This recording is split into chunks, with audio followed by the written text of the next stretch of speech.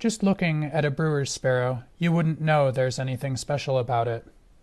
It's a small bird, gray as dust, well suited to hide among the gray-green sagebrush where it lives. You might even call it drab. But if you hear a brewer's sparrow singing at dawn, perching at the top of the sagebrush, pouring out a chorus of trills and chirps, it's anything but drab. To me, it's the voice of the western sagelands. Hi, I'm Shane Sater, author of the What's Going On Out There blog. This reading is from June 13th, 2022. It's titled, Back to Devil's Elbow, Life on the Margins. If you're a more visual person and want to follow along with text and photos while you listen, you can also find this story on my website, what'sgoingonblog.org. So now, let's continue with the story. In the Helena Valley, brewer's sparrows are fairly rare. To hear one singing, you basically have to drive out of the valley, past the scratch gravel hills, and stop in the sagebrush flats near Silver City. It's a well-known spot where birders see them every year. And no wonder, the sagebrush in this area stretches to the horizon. But in June of 2017, I found a surprise. 4 brewer's sparrows singing in a tiny 30-acre patch of sagebrush on the other side of the valley. It was exciting to find these sagebrush specialists in this small habitat fragment on Bureau of Land Management land near Devil's Elbow Campground. But in the years since, no one else has reported brewer's sparrows here. Time has slipped past, leaving questions unanswered. How did they fare? Was my sighting a fluke? Or do brewer's sparrows nest here, unnoticed, every year? I've decided it's time to find out. So today, I've come back to Devil's Elbow. Part 1. At the Edge of the Pines. The air is cool and moist this morning after a brief rain shower. A yellow-rumped warbler is singing repeatedly from the ponderosa pines that grip this rocky hill. This is the low edge of the conifer forest, which runs down from the mountains in scraggly strings. Below me, the sagebrush covers the gently sloping bench that extends towards Hauser Lake. I have no idea if I'll find brewer's sparrows here this morning. But whether I do or not, I'm going to take a close look. What's living on these margins, between the pines and the lake? The sun is just rising over the eastern ridge. The sky is layered with clouds in dusky shades of gray, blue, and purple. A lone pelican soars over the river, bright white against the cliffs. 2 ravens are croaking from the far hillside. The spotted towhees mew from across the water, where the junipers are dark against the wet spring grasses. The lake is a mirror. In the distance, sunlight is catching the fields at the base of the Elkhorn Mountains. A red crossbill chips crisply nearby. A few Clark's nutcrackers croak in the distance. Below me, a chipping sparrow is buzzing from the sagebrush. Part 2. Feed me. I'm standing at the edge between habitats where the ponderosa pines and Rocky Mountain junipers mix with big sagebrush and blue bunch wheatgrass, heavy with the recent rain. And here on the margins is a family of mountain bluebirds. Both adults are working hard this morning, perching on the shrubs and then sailing towards the ground, snatching insect prey. 3 hungry juveniles can't seem to keep quiet. It's a constant chatter of, "Feed me," a trembling pew, pew, pew. Their wings tremble, too, as they follow their parents, begging. I can't tell which insects the parents are finding here this morning, but I'm glad that they are. I notice several narrow-winged white moths flying around. Moths for breakfast? After my experience with aphids earlier this month, I don't try to sample one. Nearby, a cedar waxwing is carrying a long, dead grass stem into a juniper clump, building a nest.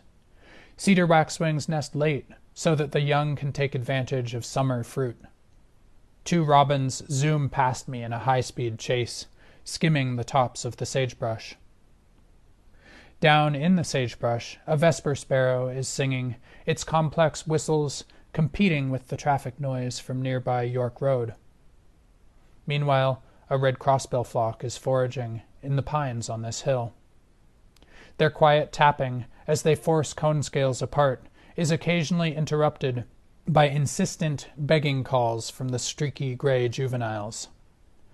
Sometimes the brick-red male gives a few hard chip, chip calls as he stops to feed a pesky fledgling.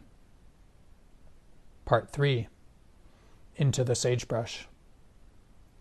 I move down into the midst of the sagebrush, soft and gray-green against the mountains. From time to time, I catch a waft of its pungent, bitter herbal smell. Some of it is as high as my head. A very wet, transverse ladybug, Coccinella transversogutata, rests on a leaf near a colony of black aphids. I can hear the trills of chipping sparrows and the whistles of the vesper sparrows. A violet-green swallow darts low overhead, chattering. But no brewer's sparrows sing. I keep walking through the sagebrush, listening carefully, but I don't hear the cascading buzzes and trills that I'm hoping to find. Is it possible that this habitat patch is just too small, too cut off by roads? Was my 2017 observation just an anomaly? This spring, new construction is going on just to the north. Was this habitat once suitable, but no longer? Part 4. Size matters. There are roughly 30 acres of gently sloping sagebrush here, bisected by the road to the campground. In a review of brewer's sparrow biology, Paula Hansley and Gary Beauvais note that these birds have nested in sagebrush patches as small as 15 acres. But larger patches are more likely to host them, and more likely to have consistent nesting every year.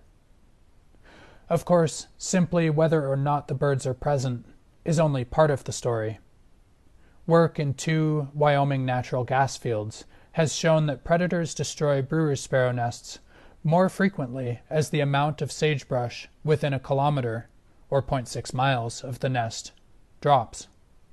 So, can this 30-acre sagebrush patch ever provide good quality habitat for brewer's sparrows?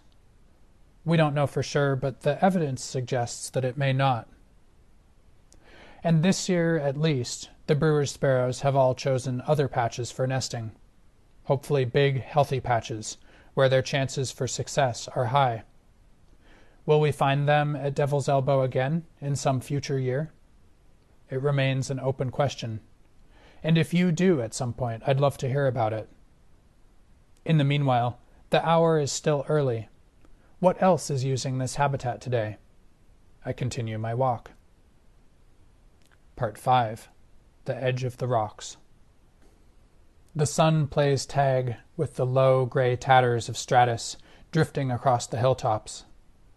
The singing in the sagebrush has reached a lull. It's quiet now, except for the occasional buzz of a chipping sparrow and the patient chirping of the spring field crickets, Gryllus velatus. Noises from the road and the campground drift in faintly. I follow the paved pedestrian trail south towards Clark's Bay. The habitat becomes steep and rocky. Blazing star, Mentzelia, rosettes grow scattered on the slopes of 1.5-billion-year-old shale fragments. The sagebrush is sparser here, mixed with lively green clumps of skunkbush sumac, Rus trilobata, in the draws. A violet-green swallow perches on a mullein stalk, grooming himself. He begins to chirp and flies off.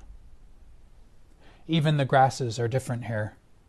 Purple 3-on, Aristida purpurea, is growing along the path, while Indian ricegrass, or Asopsis hymeneoides, occupies the slopes. A patch of desert evening-primrose, Oenothera cespitosa, is flowering in the loose shale, low clusters of pink and white, just below the bedrock itself. Safely above me in the rocks, a chipmunk is feeding, front paws clasped together around the food item. The ravens are croaking again, their voices echoing off of the slopes. Part 6. a nest in the shale. A violet-green swallow darts into a crevice in the rock and disappears. Where did she go? I shift around for a better view. Near the top of the rock face, there's a rectangular hole in the shale. And well hidden, several inches inside, is the swallow. Several other swallows fly past me and perch at the top of the outcrop, chirping loudly.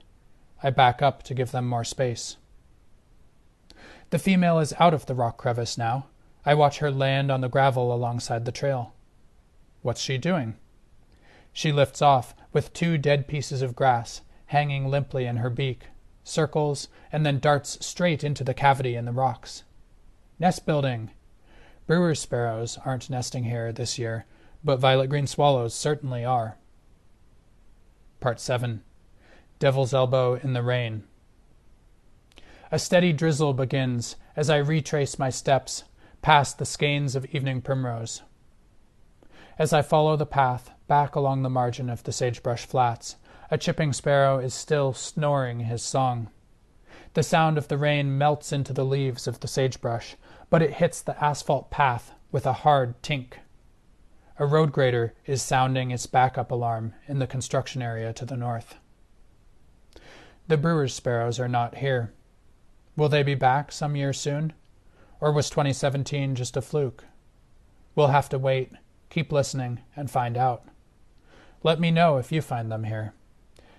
Even if they do come back to Devil's Elbow, this patch is so small that the habitat seems marginal for them.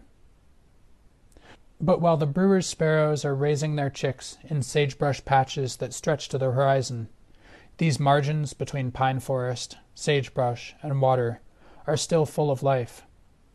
We have red crossbills, cedar waxwings, mountain bluebirds, and violet-green swallows raising their young here.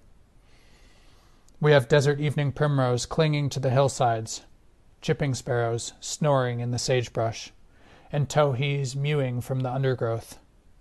People of all mobility levels can walk these paved trails. I didn't find what I was looking for today, but I'm glad that all of this is here. Thanks for listening. That's all for now. Again, you can find all of this material in written form, along with lots of photos, on my website, what'sgoingonblog.org. That's also where you can sign up for email updates when new stories are published.